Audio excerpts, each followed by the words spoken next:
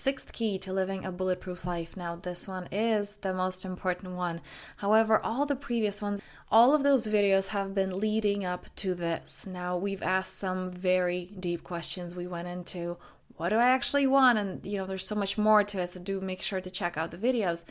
We went into who is in control? Why am I running? How to stop running, right? Connecting to yourself. Allowing freedom to yourself and others, and what does that really mean? And today, key number 6, the final key. Let's dive right in.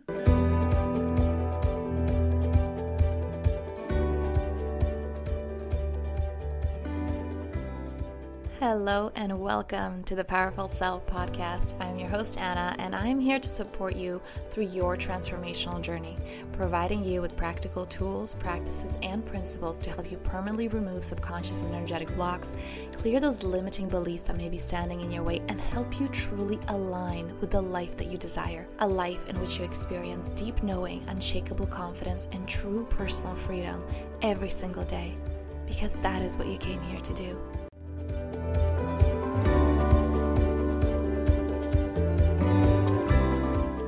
Okay, so today's key is crucial. It's transformational. If we do not get this, life will forever be suffering. So as the Buddhists say, all suffering is because of attachment. There's a little bit more to that. The concept that it is so important to master, to have a bulletproof life, because as I shared in the intro for my own story, yes, it was beneficial because my father's passing and then the health issues, the physical and mental health, showed me just how much off-center I was. If that didn't happen, I would still keep numbing. And some people have these experiences and they still keep numbing themselves out.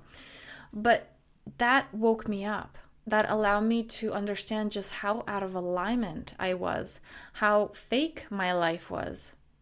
It wasn't true fulfillment. It wasn't real. And in the last few videos, we discussed what is it that actually creates that real feeling of fulfillment. What do you really want? Are you living your purpose? Why are you here?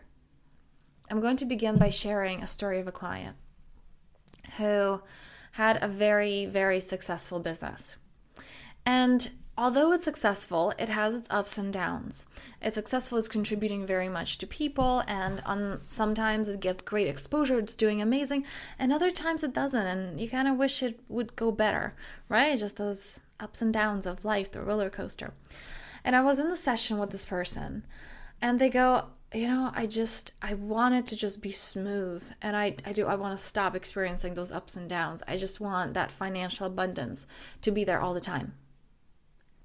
And I point out, because I know the history of how the business has been doing, and I point out, at which point is your mind going to create that screenshot, that snapshot of, okay, now, right? So you're watching this life like this on the screen, I was observing, and you take a moment of right now, like click. See, if you take a moment right now, it sucks. Like your business is not doing well, you don't have any clients. And then a few weeks later, like right now, your business is like super successful and it's amazing. And there are all these new people and prospects and it's doing really, really well. And then again, it takes another snapshot of, oh, okay, we'll see you're a failure again. Because really it's failing, so you're a failure. That's what the ego uses there when we identify with that which we create. So at which snapshot do you choose to believe? And that allowed them to kind of step back. This person, they went, oh yeah, it is really dependent on what the snapshot is because it keeps changing. The reason I'm sharing this with you is to get so comfortable, not on the mind level, not on the mental, understanding, the cognitive understanding, but really going deep, feeling that nothing is permanent, loving the impermanence. And this is something that we can feel when we go to a deep meditative state. For example, Vipassana is a 10-day practice that You begin to you just observe your sensations and you don't react. And you see how everything is coming and going, and nothing is permanent. And then after a while, you feel how even, you could, sometimes when you're in such a deep meditative state, you can feel your cells multiplying. You can feel your hair growing because you become so sensitive to those subtle sensations. I remember in my own experience, I felt like a lot of things were changing. Okay, anybody had that on their spiritual path, on their spiritual journey, where it's like, what the hell? What is this roller coaster? There's like a lot of moving parts and I just wanted to stop. And I was experiencing that. Okay, so it was an extreme of like, I just wanted to stop. And my guidance told me, because I said that I want stability. And in that moment, my guidance told me, what are you talking about? You're asking for something that is impossible, that doesn't exist in the universe. And it is true. If you look at your hand, it seems solid, but it really isn't. Everything's moving. If you look at a phone, a mug, a stone, it seems solid, it seems stable, but it actually isn't. If you look at its molecular structure. So what my guidance communicated to me is that, sweetie, I understand, and with so much love and compassion, but what you're asking for doesn't exist. The mind tries to get the snapshot of, okay, now it's peaceful, now it's stable. But first of all, you wouldn't want that because it would get very boring, and it's against your nature.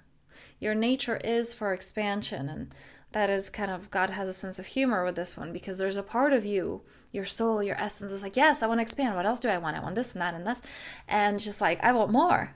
Not from a greedy place, but just, I can create. Like if you observe a toddler, they're like, ooh, what else is here?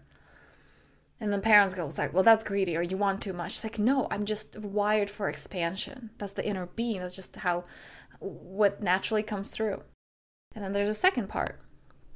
That's the ego. That's wired for survival. That's wired for the opposite of all of that. That's going into comfort.